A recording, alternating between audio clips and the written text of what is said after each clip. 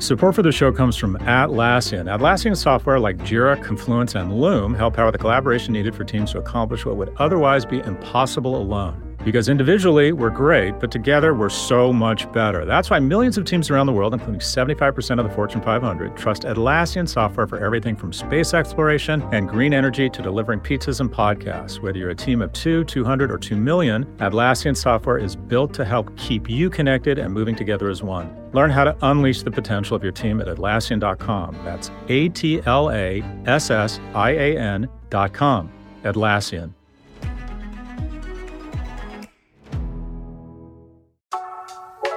Support for Prof G comes from Anthropic. Incorporating AI into your business can be a delicate balance between speed and intelligence. That's why you might want to consider the Claude 3 family models from Anthropic for your enterprise AI. Haiku is their light and fast model. Opus is their most powerful model capable of high-order thinking, and Sonnet is the best combination of both speed and intelligence. Join the thousands of enterprises who use Anthropic to navigate this new frontier. Visit anthropic.com/Claude, C-L-A-U-D-E, today. Jumpstart your genius with Claude 3 by Anthropic. This week's number, 40. That's the percentage of people between the ages of 18 and 44 who gambled online last year, nearly double the percentage of those aged 45 to 54. I started the most successful gambling addiction hotline in history. Every fifth caller was a winner. That's good. That's good.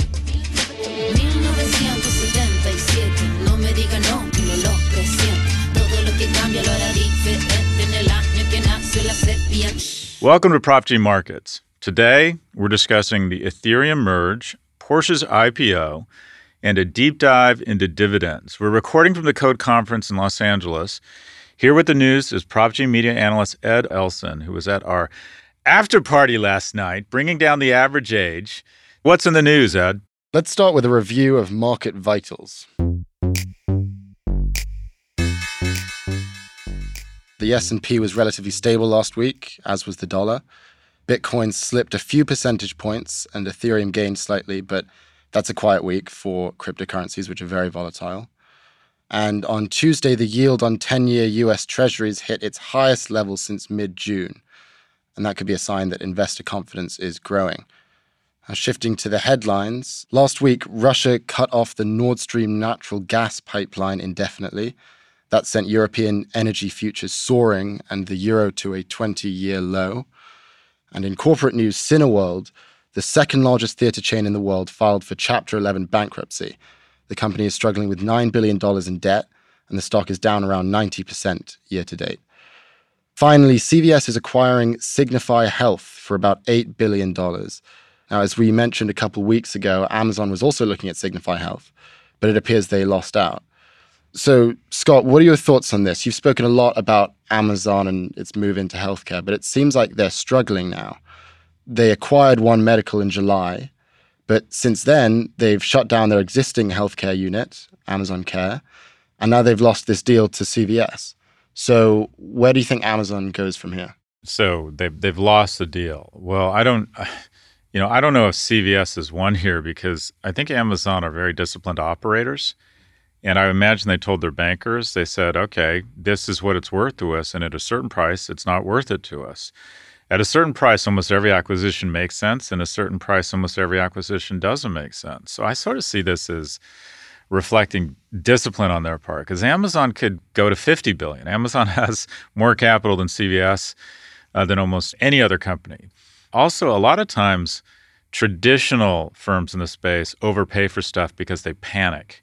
And they run out and they buy shit because they're like, okay, we're scared of Amazon coming in, so we have to put our elbows out and we're going to pay whatever's required. So, I mean, basically what's happened here is CVS probably paid $2 or $3 billion more than they would have otherwise because they see Amazon as an existential threat. Okay, on to our main stories.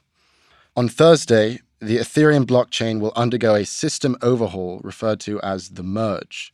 The platform will transition to a proof-of-stake model, meaning users put up their own crypto holdings to validate transactions. And that's instead of the previous proof-of-work or mining model, where users put up computing power. Now, the complexities of how this actually works are less important here. The main point is this new system will use 99.9% less energy than the previous one. And that's a big deal because energy efficiency has been one of crypto's biggest criticisms. The Ethereum blockchain alone uses up as much energy per year as the entire country of the Netherlands. So this should solve that problem, but it'll be difficult to pull off. One crypto expert compared it to trying to change the engines on a plane mid-flight. So, Scott, I know you're a no-coiner, but if this works, would it make you feel more optimistic about crypto, not just as a technology, but also as an asset class?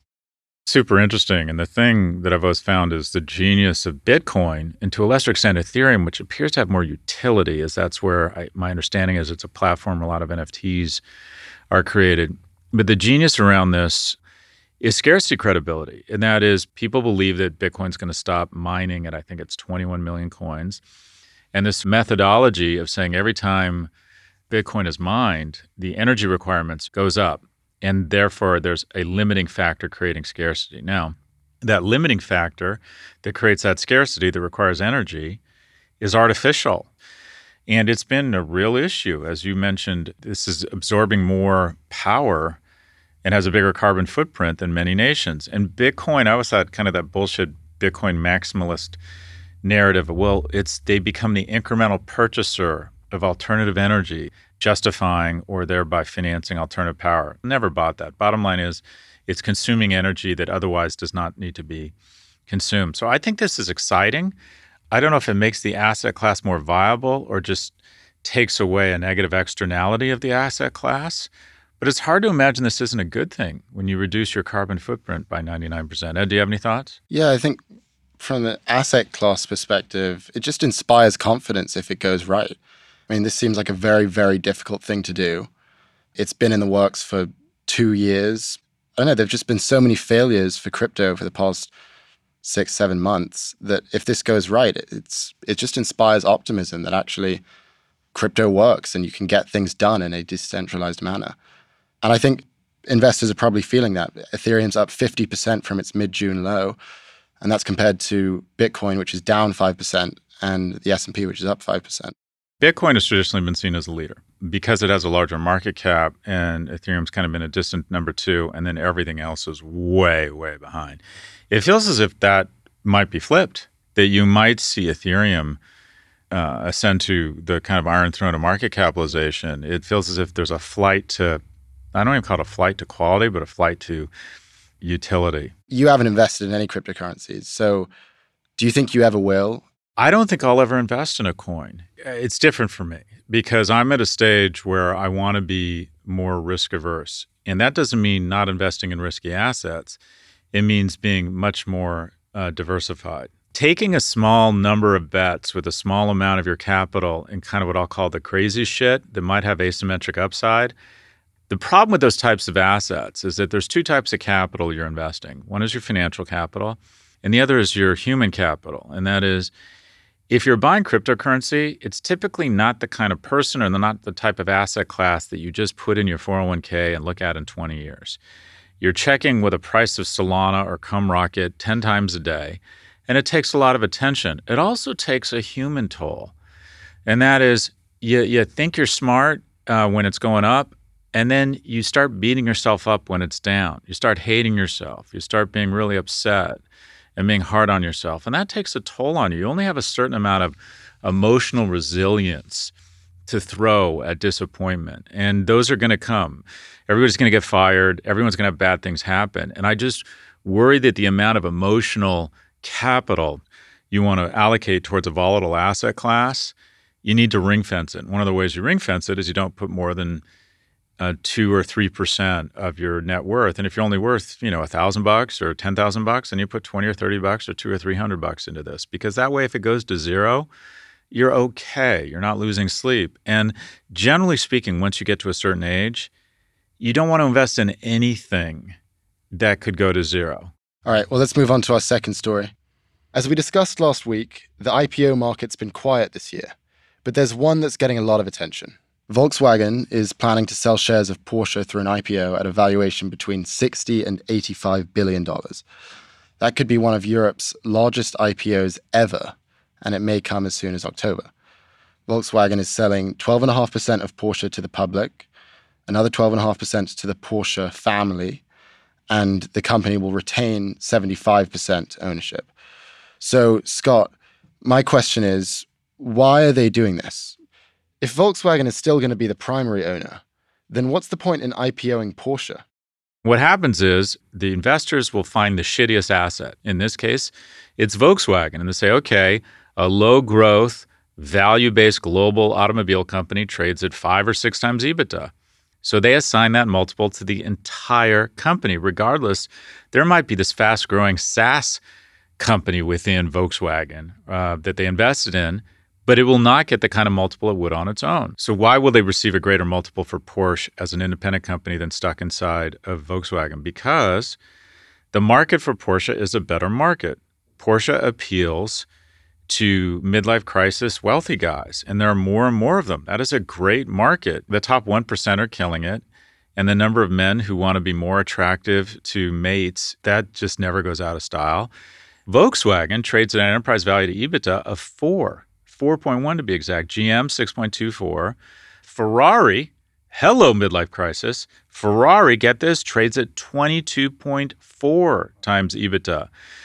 So what are they doing? They're looking for some of that Ferrari magic EBITDA multiple by letting the Porsche brand trade on its own and giving opportunity to invest directly in the Porsche brand. They're going to take $5 billion of the capital raised and invested in electric vehicles to try and keep up with the electrification of the automobile industry. Porsche's stated goal is 80% of sales should be all electric by 2030. I think that'll be interesting. There's something about that throaty, unique sound of Porsche that I think is kind of central to the brand, but we'll see. 5-year plan is they want to spend $100 billion to electrify and challenge Tesla. I think a lot of sharks are coming for Tesla. Couldn't happen to a nicer guy, Ed.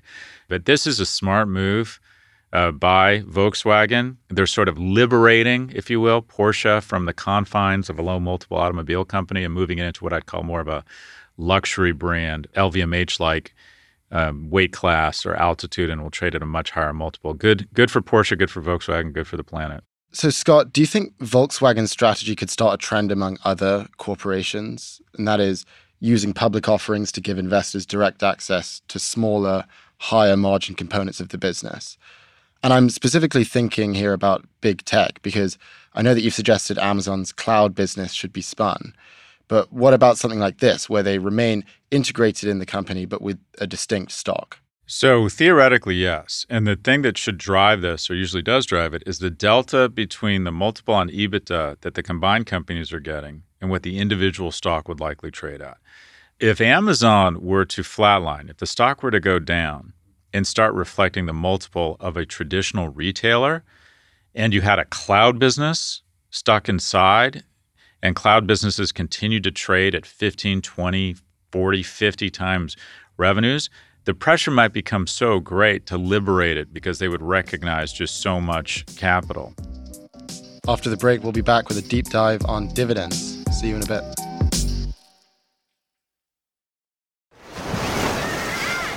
Hear that? Believe it or not, summer is just around the corner. Luckily, Armor All, America's most trusted auto appearance brand, has what your car needs to get that perfect summer shine. Plus, now through May 31st, we'll give you $5 for every $20 you spend on Armor All products. That means car wash pods, protectant, tire shine, you name it. Find out how to get your $5 rebate at armorall.com. Armor All, less work, more clean. Terms apply. When you need mealtime inspiration, it's worth shopping Kroger, where you'll find over 30,000 mouth-watering choices that excite your inner foodie. And no matter what tasty choice you make, you'll enjoy our everyday low prices, plus extra ways to save, like digital coupons worth over $600 each week. You can also save up to $1 off per gallon at the pump with fuel points. More savings and more inspiring flavors make shopping Kroger worth it every time. Kroger, fresh for everyone. Fuel restrictions apply. We're back with Prof G Markets.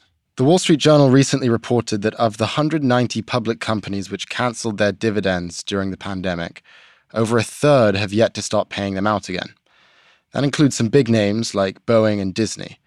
And it got us wondering why companies pay or don't pay dividends, and what that means for investors. For a deep dive on that subject, here's Prof G Media's editor-in-chief, Jason Stavers. Jason, can we start with a basic question? What is a dividend? Essentially, Ed, it's cash. It's money transferred from a corporation to its shareholders. Typically, dividends are paid out on a set schedule, something like 50 cents per share, paid every 6 months. For most people, the money just appears in the same brokerage account where they hold the shares. Occasionally, companies make a special dividend payment, a one-time distribution of cash, or a distribution of shares, usually after an unusual event, like the sale of a subsidiary. But typically, we're talking about regularly scheduled cash payments to shareholders. That sounds great.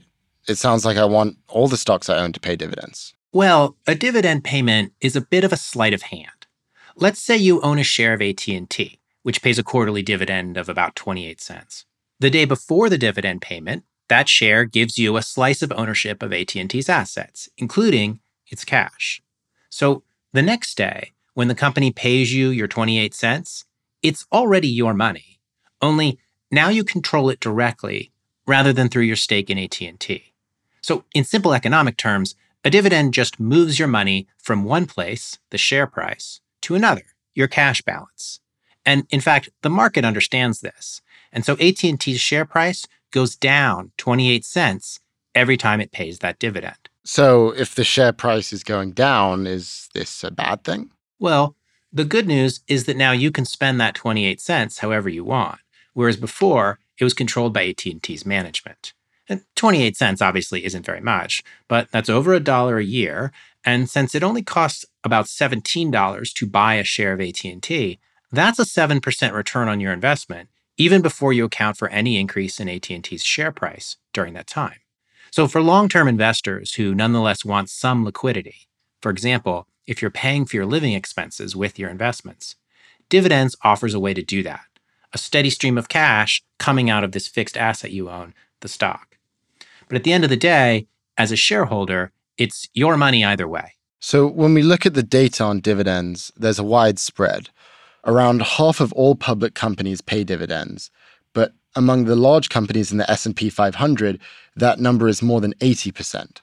So why do some companies pay a dividend and others don't? When companies are growing, they typically have lots of productive ways they can spend money.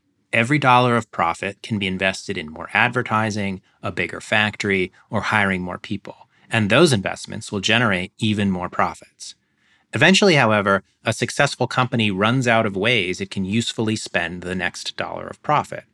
That doesn't mean it's stopped growing, but it's making enough profit that even once it's funded all of its growth opportunities, it still has money left over.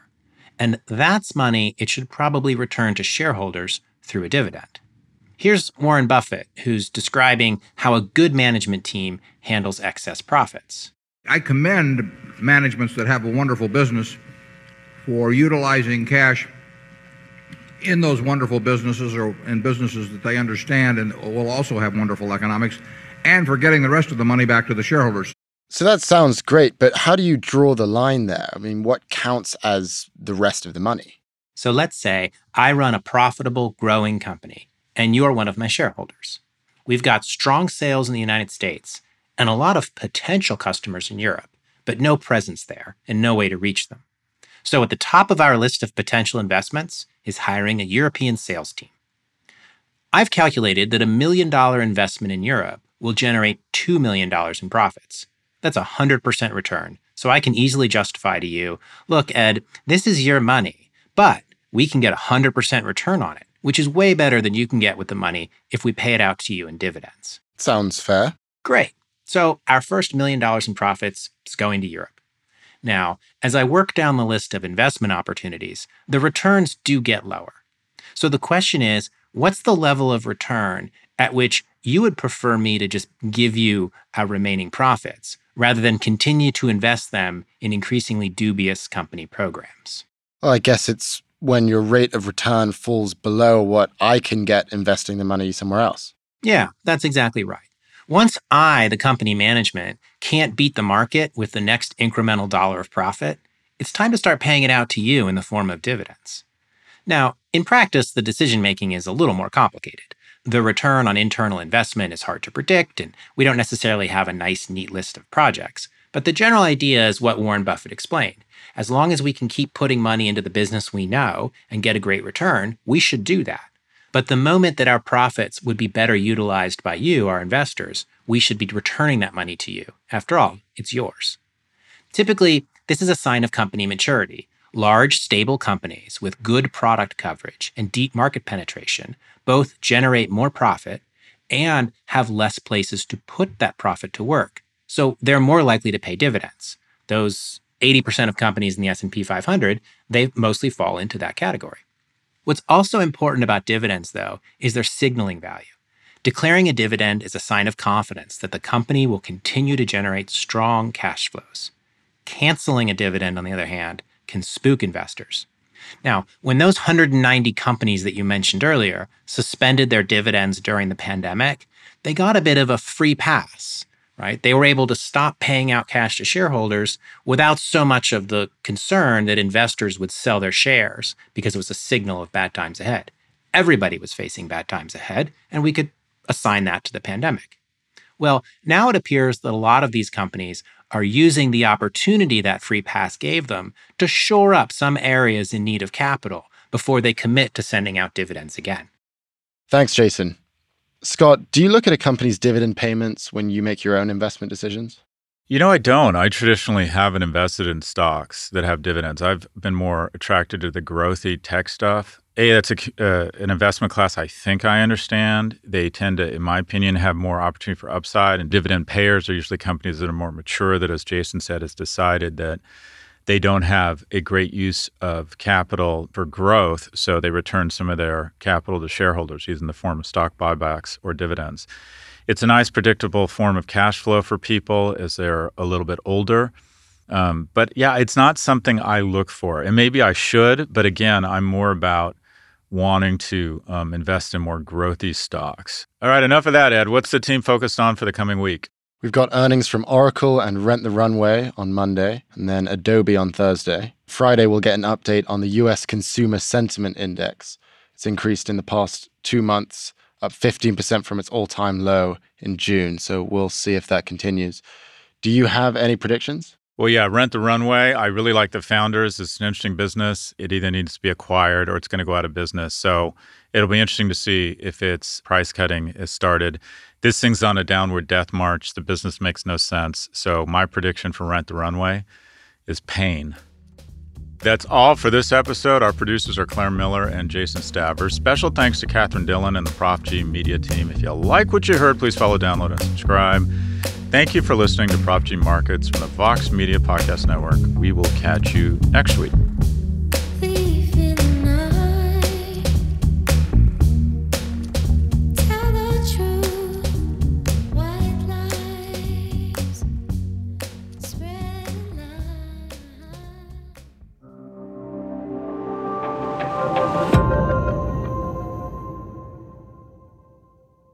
So hold on. Porsche's a car. Porsche is Ellen's wife. So it's Porsche?